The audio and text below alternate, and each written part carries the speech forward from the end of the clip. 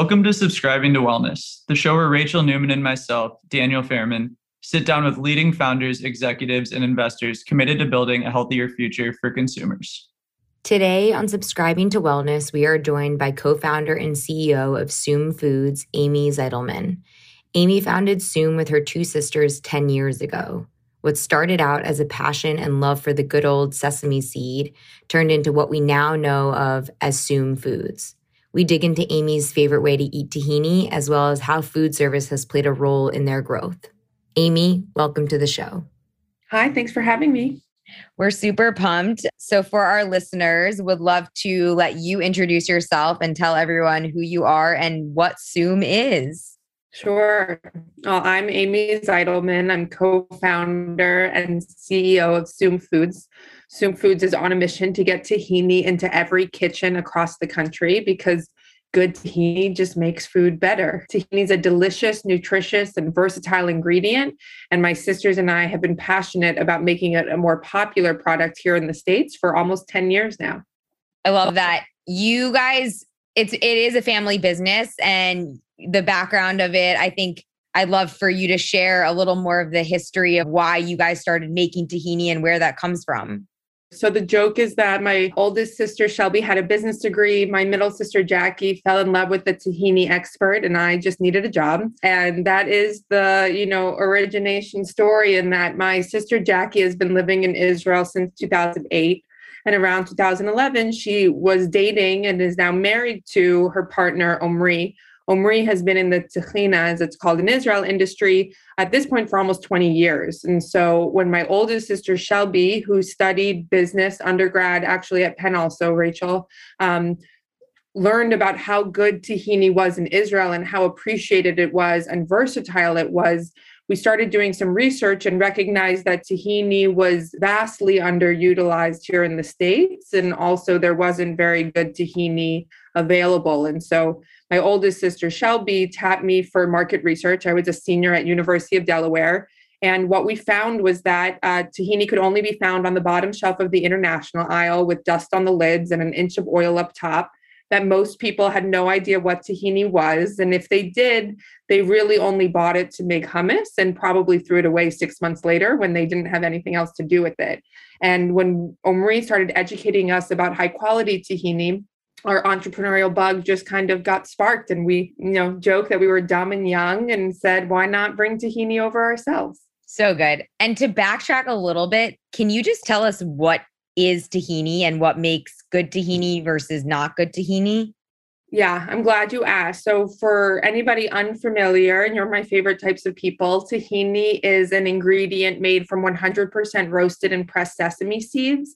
I like to describe it as thicker than olive oil and thinner than peanut butter, but can be used for both in savory and sweet recipes. So in the American market, really internationally, tahini is best known for its use to make a delicious or tahini sauce, mixing tahini with water, lemon, and garlic. It makes a great sauce and thick dip type condiment. You then blend that with chickpeas to make hummus. And so in the American market, tahini has been growing in consumption, even though the ingredient itself has not been the primary speaking point, because of hummus's growth over the past 20, at this point, 30 years. And so tahini, like coffee or wine, the region where that one ingredient is from makes a difference in the product itself. So our tahini is pressed from sesame seeds from Ethiopia. They're called white humera sesame. And the seeds in Ethiopia are prized internationally specifically for pressing into tahini. And that's because it has a great flavor profile, a slight nuttiness, and much less bitter than a lot of other sesame tahinis that are produced, and also a great ratio of what we call the sesame oil to that sesame meat. So even though the tahini, of course, separates when it sits, as do all natural nut butters and seed butters, it's really easy to reblend, and the consistency of the product is superior than the tahinis that were available when we decided to start Soom. Nice. Back in That's a great answer. I feel like I just learned a lot about tahini in just 2 minutes. You talked about it as kind of as a sauce. I've been using your product for a topping on pancakes, on waffles. I've used it. Talk a little more about what you kind of hinted at earlier, just like the versatility that tahini has. Yeah, versatility is such an important pillar. I mean, when I started Zoom with no marketing understanding at all, I just had these pillars of delicious, nutritious, and versatile. And the versatility is where the opportunities for tahini are really limitless. You talked about putting it on yogurt. That's one of my favorite ways too. That nutty flavor profile that comes from the high quality seed allows it to go across a spectrum of savory and sweet. So while on the savory side, a traditional flavor, profile would be with lemon and garlic. On the sweet side, mixing it with maple syrup is delicious, or even agave. Honey is one of our favorite things to mix it with. In the Middle East, traditional sweetener is date syrup, which is a great complement to tahini. So on zoomfoods.com, across the internet now, you can find tahini plus whatever you imagine: sweet, savory, chocolate, yogurts, baked goods, soups. The applications are really endless. And besides the flavor profile, the quality and consistency of the ingredient also really inspires us. It's a great substitute for dairy-based creams. And so you can make a sauce creamy without needing to have dairy in there. You can make a soup creamy by adding tahini with it without needing to add dairy to it. So its composition, along with its flavor profile, lends itself across the culinary spectrum. It's really an amazing ingredient. Yeah, truly is. So I think you gave a pretty good overview of like use cases, what the product's physically made of, and how it's made from a process perspective. I kind of want to go into the market dynamic. So I think at a high level, right, like there hasn't been a ton of innovation, obviously in tahini, as you hinted at the beginning of the episode, but I would say just like the general kind of spread sauce space. Like, I mean, nut butter is definitely having a moment. We've seen kind of some startups in that space. I wouldn't say a ton has been really the overall going on in, kind of peanut butter and spreads and jellies, with a few exceptions. What do you think is kind of the barrier to kind of mass adoption for this kind of segment, as well as kind of tahini specifically? Yeah, that's a really great point. I mean, one of the interesting things to us, and we, like I mentioned before, worked really hard to position tahini, or maybe I didn't say it explicitly, but out of the international aisle and into that nut butter category that you're talking about.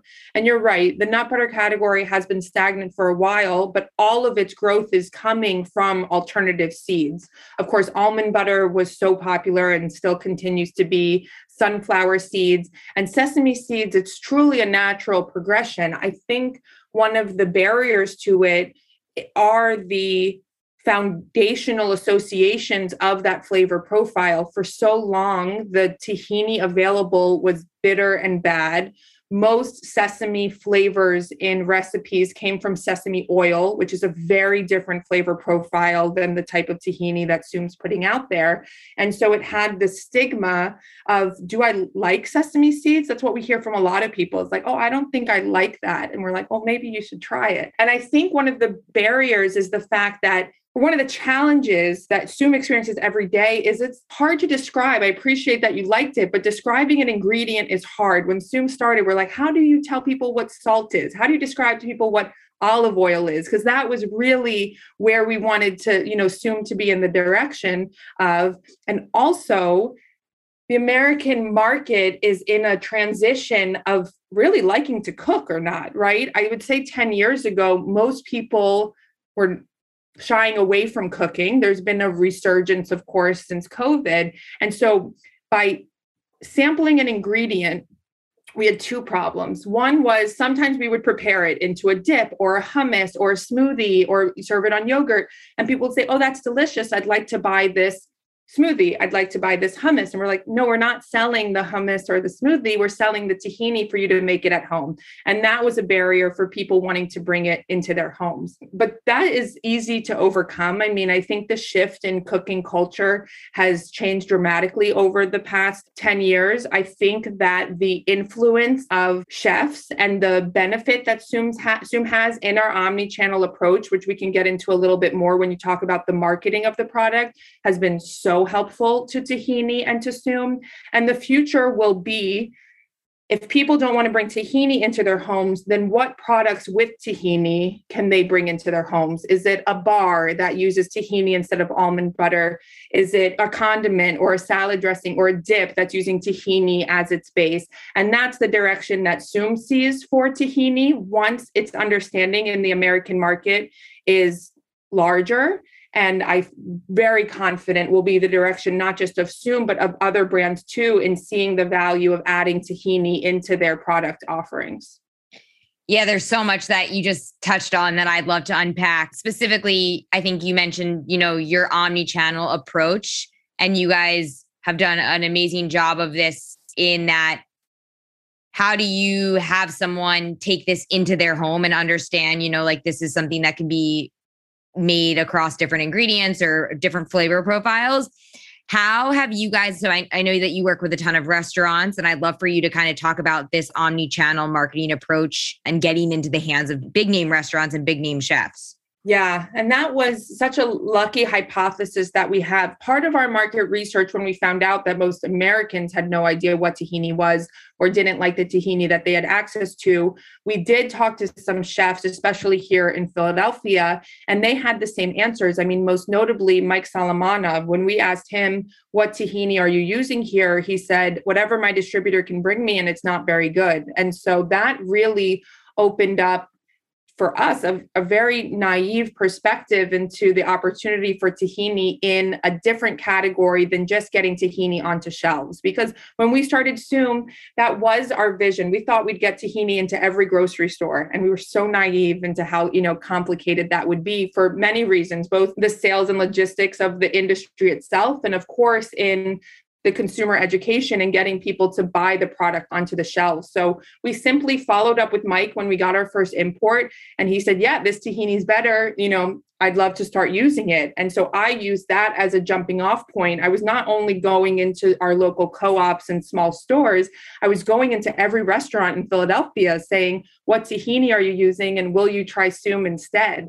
And that provided a ton of benefit to Soom in that the food service industry is great for an ingredient like tahini because they buy so much more of the product and so much more often than a consumer does, right? Mike is going through hundreds of pounds of tahini a week, and a consumer might take over a year to go through 11 ounces. And so the foundation in terms of our revenue and also the velocity of the production we could start creating was very valuable in the food service space.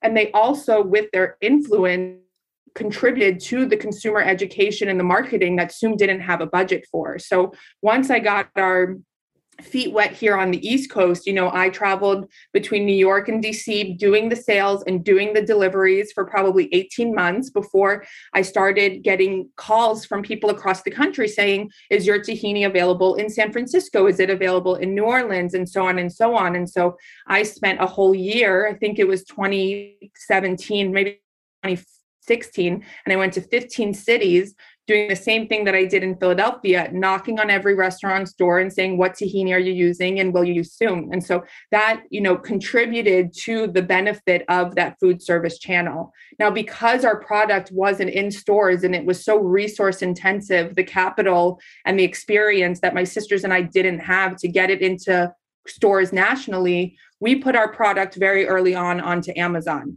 And that has been a really great market and channel for Soom. It's since been complemented, and we have new strategies in terms of getting people to our own site. But Amazon provided so much value because the shoppers were there. There were people nationally that were looking for Soom, and Amazon was providing the distribution. There was so much value that Amazon was able to give us as a young brand. And then our third channel, brick and mortar, we've always let grow organically, really focusing on our specific region. And just recently, through the acquisition of another great tahini company and their founder, who has extensive experience in food and beverage and CPG distribution in particular, we are now executing a national retail rollout throughout this year. So it's been exciting to have these channels to balance each other out and also to really protect us. The food service provided us so much foundation.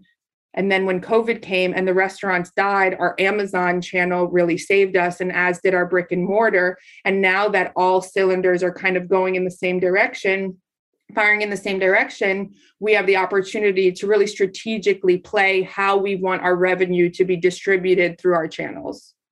An amazing answer, and super exciting that you've been able to execute across kind of a diverse array of channels. I love kind of when, there's that trickle down effect of like you're connecting with the consumer and driving trial and like these nice restaurants. And then through that, like it trickles down to a more mass consumer in other channels by nature of the trial that was driven through the restaurant experience.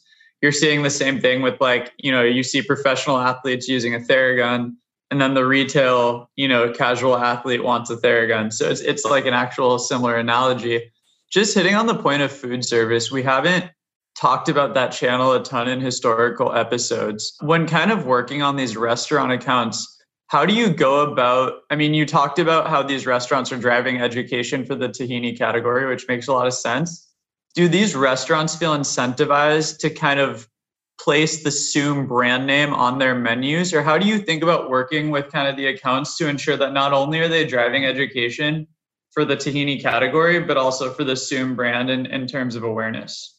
That's such a great question. It's something that we have been working on more strategically over the past couple years. Now, to be totally transparent, that was not an intention of mine when I grew the food service channel. I love connecting with chefs. I love that they used our product, and in the, I guess as a reflection of my personality, it was enough that they were just using it. I never asked them to put it on the menu. I never thought of doing marketing incentives or promotional incentives to get them to market it more. It all happened really organically. So the organic outreach came when a chef happened to be interviewed and they felt compelled just, of their own accord to say that Soom was their tahini of choice. Now that we have a true marketing team and people with real marketing experience, that is something that we're building out. But I have to admit, it's been a challenge. The food service industry right now is a challenge to break into, I would say, likely for other brands that didn't have the stability there that we did before COVID hit. And it's also hard to push the envelope in terms of marketing and promotional opportunities because so much is in flux and jeopardized on the day-to-day in the market. Like there are ideas if we could do co-branded cups for the types of restaurants that use our tahini in their smoothies and in their, tahini milkshakes. But guess what? People can't get branded cups right now. And so like that idea flew out over the past year and a half. And so I would say, I've been most comfortable letting our relationships ride and play themselves out organically. But now that Soom is getting bigger and there are new people leading our marketing initiatives to, influence our revenue, there's new strategies being applied there. Yeah. You talked about like the complexity of brick and mortar, but I think the fact that you've conquered kind of food service in a way says a lot about the operational capacity of the company because you think about the restaurant may have 20 things that it can offer a consumer, whereas a grocery store may have 1,000. So it's like if a grocery store is missing a SKU for a few days, like not a big deal. If a restaurant is missing a SKU because a supplier like you guys is short on product, like it can severely harm the business. Oh yeah. And so I think like the fact that you've executed in that channel, it's also obviously a very different distribution strategy than what you're doing for brick and mortar. The fact you've been able to conquer that, I find really impressive. Thank you. And it's so true. We've overnighted tahini to I can't tell you how many restaurants in the past 8 years, but 2 years specifically, even because let's say the distributor didn't have the right, amount of inventory in hand. And so, yeah, we've felt that and I appreciate that feedback. It's very true, but it's different. The biggest transition for us was the difference of selling to food service distributors, which is, let's say a food service distributor buys a full 48 bucket pallet, right? A pallet of 48 buckets. So we just have to simply get that pallet off of the racks, stick the shipping label on it and put it onto a truck. When COVID hit and it was our D2C and our Amazon sales that shot up, we had to hire 3 additional warehouse people in order to keep up with the demands of selling on Amazon, because that's the kitting, right? That's breaking down a 24-pack into a 2-pack and packing that in a box and packing that into another box and sending that pallet into Amazon. And so the resources and needs that we have for the different channels we experienced in real time, but are also very different. So there are pluses and negatives to each channel, challenges across them both. I always found food service easier. And so I'm excited that maybe retail will be easier than I'm expecting it to be. I love that. So Soom is more than just a single SKU company. And I would love, so our listeners know that you kind of are branching out and really exploring, as you mentioned, this sweet and savory angle. Can you tell us the other product offerings that you have? Yeah, but still over 90% of our revenue is coming just from tahini, but we have expanded in the nut butter category with the line of sweet tahini spreads. And originally it was with a chocolate tahini spread inspired by a lot of the restaurants across the country that were making things like brownies, and from the feedback from consumers that they wanted something that was ready to use. And also from our own selfishness, we wanted something to replace the sweet spreads that were not fulfilling our needs in terms of a better for you option, a tahini based option. So we have our chocolate spread. We've expanded that sweet line with a dark chocolate sea salt, which is quickly usurping our original chocolate, and a vanilla bean tahini that is like a spreadable version of the traditional Middle Eastern confection of halva. We've also complemented our tahini with another ingredient, the date syrup, a Ceylon, that we've sold for several years now, with the feedback from chefs saying, we love your tahini, what else can we bring? And our direction is to continue to innovate in new categories with tahini as the soul. So we're working on a couple projects that, fingers crossed, we'll be introducing at Expo East in Philly this fall. Ooh, I'm so excited. I know. I feel like the tahini space, we've seen Seed and Mill and Hebel and Co. in the halva, definitely like growing traction. And I'm a big fan of your vanilla tahini. It's so yummy and delicious and everything. I want to transition to our favorite part of the podcast, which is our rapid fire, where we're going to ask you a series of random questions and just hit us with whatever comes to mind first. So, your favorite CPG product? Oh, I am most brand loyal to a peanut butter. Oh my God. And on rapid fire, I'm like forgetting the name of it, but I only buy one peanut butter and I know exactly where it is.